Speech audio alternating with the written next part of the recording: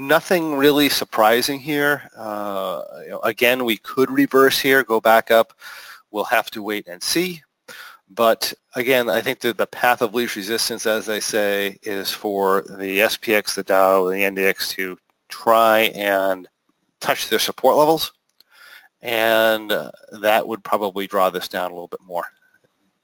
And the primary support on the RUT2, by the way, which we should probably point out, is if we go to a 2-year, is actually down in here. The good thing with the Russell is we have various support levels at this point. We broke our primary support level, but we have decent support here at 1425, which we've already surpassed.